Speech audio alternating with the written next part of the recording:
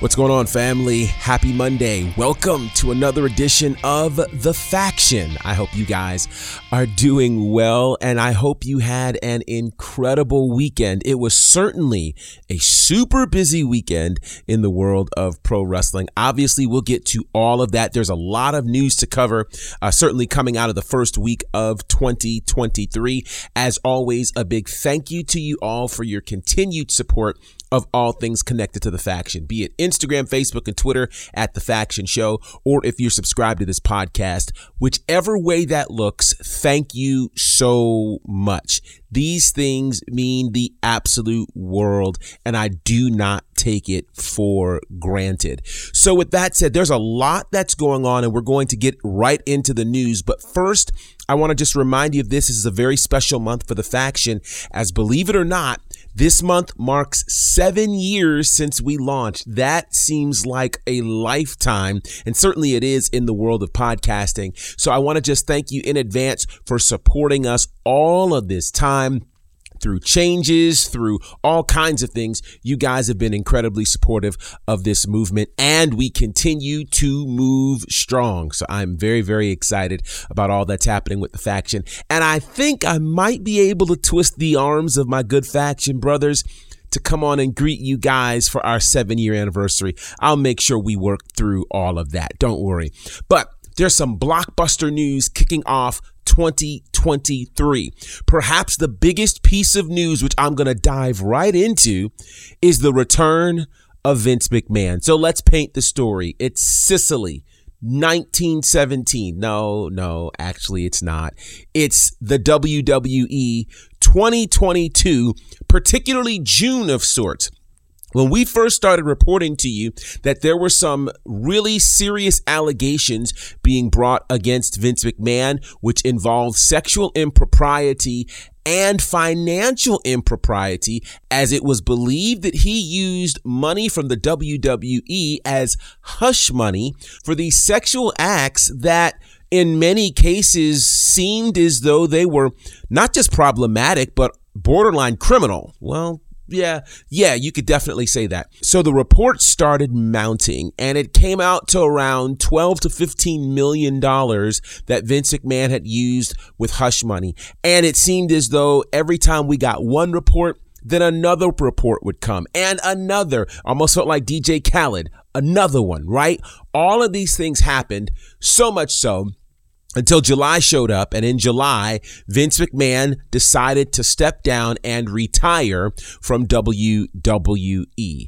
So, what ends up happening? Vince McMahon is gone from the company for the last 6 months of 2022.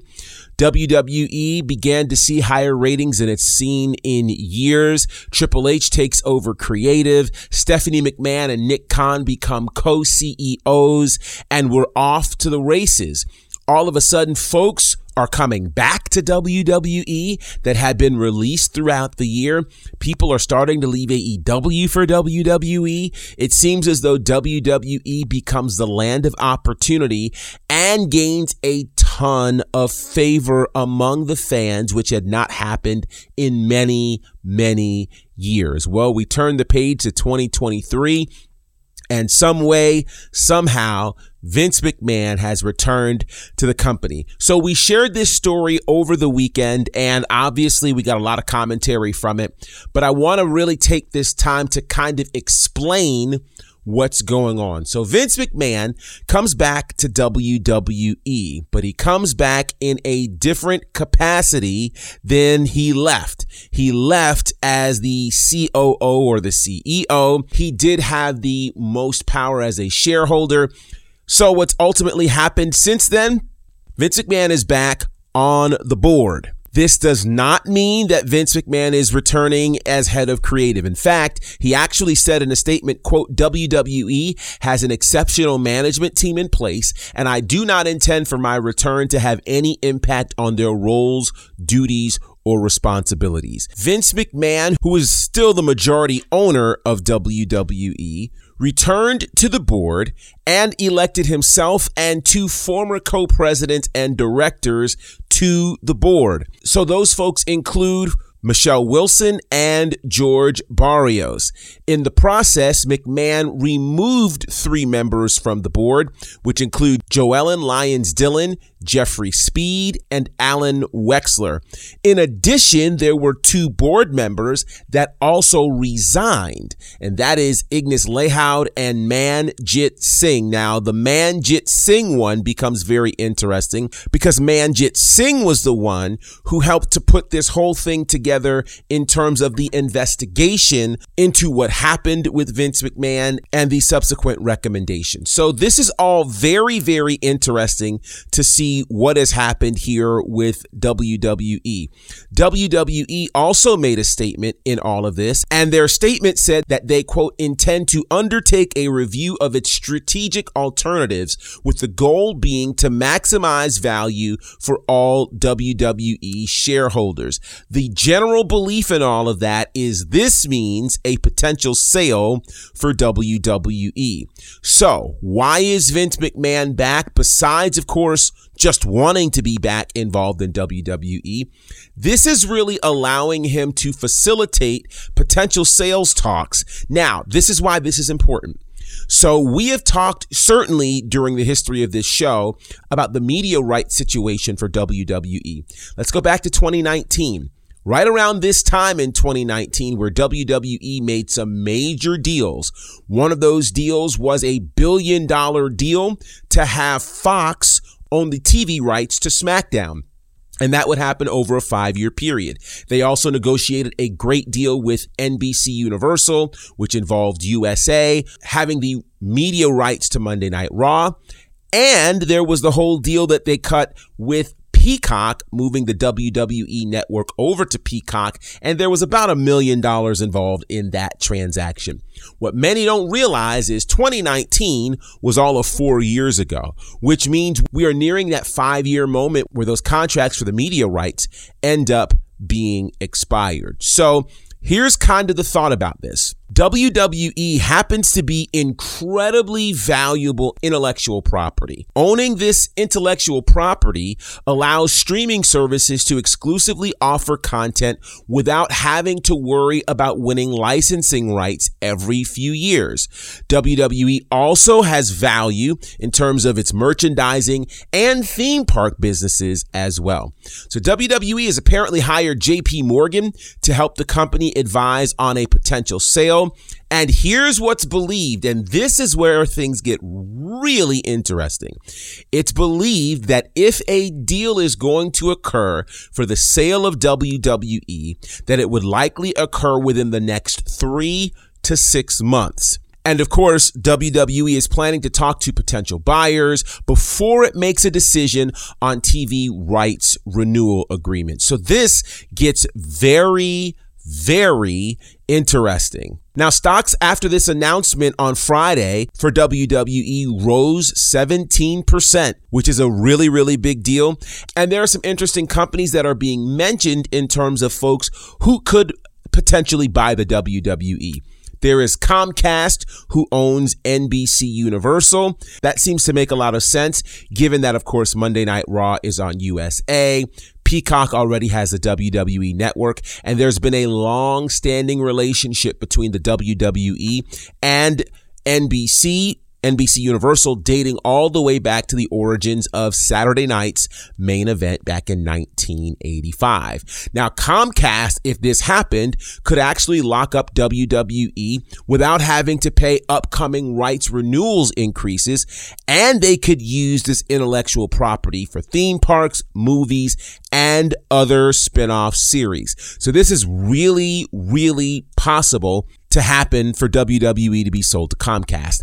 Fox is an option as well, given, of course, the current relationship between Fox and the WWE surrounding SmackDown. So this could be interesting. Then there is the talk of Disney, where Disney also could be a major option as well. So things are getting interesting. What does a sale mean for WWE? Who knows? That'd be really interesting. Now, one of the other names that's being mentioned right now is Warner Brothers Discovery.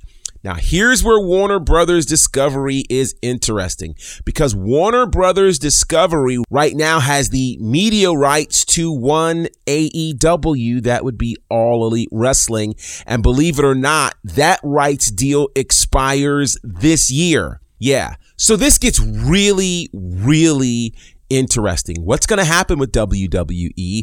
Will indeed WWE sell? Now, it is believed that WWE actually could get seemingly more money out of the deal by selling at this point versus going through another media rights negotiation. So I don't know what's going to happen. We're obviously going to be watching this for quite some time, but think about this. If that sale could happen in 3 to 6 months, that means the sale could happen as soon as WrestleMania. Let's think about it. WrestleMania is a pretty brilliant time. And of course, it was all the way back in 2019 when the WWE Network moved to Peacock. And of course, the first major event that was held on there, that transition happened, you got it right around WrestleMania. But then let's go back even further to the inception of the WWE Network back in 2014. The network was introduced right in February, and the first major live pay-per-view that would happen on there, of course, was WrestleMania. Now, of course, NXT happened first, etc., etc. Needless to say, this is a very interesting time for WWE. What's going to happen? I don't know. And then here's the other question. If WWE is sold, will that impact what we see on a regular basis? Will all of those things kind of change? Will all of the people who have roles there now still have roles there then? And perhaps the biggest question of all, will Vince McMahon go away after WWE is sold? Or will he still find a way to be around? All of these are very realistic questions whose answers we currently don't have, but I can tell you, you now understand why this is super big business. And speaking of super big business, let's talk about WrestleMania 39. We're 3 months away, and a major piece of news has dropped about WrestleMania 39 that we normally wouldn't hear by this time. But I'll tell you what that is when we come back. I've known Dylan since he was 15. I've known what a crazy fanatic he's been. He never just went and played. So what are you doing? Well, I got to plan the show first. He wants to be the guy shaping it. Dylan used to run shows back in his hometown, and ever since he moved to Atlanta, I know that he's been really wanting to start his own company here. I had that fear of not being what's interesting in Atlanta. I said, I'm going to start my own wrestling promotion. You need to get in a room with this guy. Because at the end of the day, wrestling had grown stale in Georgia. I'm like, dude, this guy's ruffling everybody's feathers. Dylan learned that I'm impatient, and I announced that we were going to start a promotion 90 days later. And I knew that I had no content. But then I started to see all the things that he was doing. It was starting to look really professional. Gary had stirred up so much shit. We were going to be the laughing stock of the entire city if we didn't deliver. Perception's reality. How did we get on Southern Honor? What was the process of them walking over there like, I'm gonna do that? I thought, honestly, he was dead. You hear his brain swelling. I literally thought Southern Honor was probably done. You always told me, if you don't like an idea, come up with a better idea. You're telling me you won't listen to the idea? And we're going to pack 1,000 people. I couldn't wait for an answer from Chris. We weren't sure. No confirmation. How about that? Oh, the lights are going out here. The first indie show I've ever done in 23 years was with Southern Honor, and now everyone's talking about this company. Nothing bigger than that's ever going to happen here. A few minutes later, It was extremely hard to maintain relationships because I was working with Gary. I don't know that they would go to war for me. They would go to war for Dylan. Finally, this year's going to be mine. COVID. I can honestly say my last match will be here just because Southern Honor is that special to me. So many things that have happened in my life that you could write on paper and it would read as a book. And Southern Honor is just another chapter. As long as there's a them and there's a you, there will always be an SHW.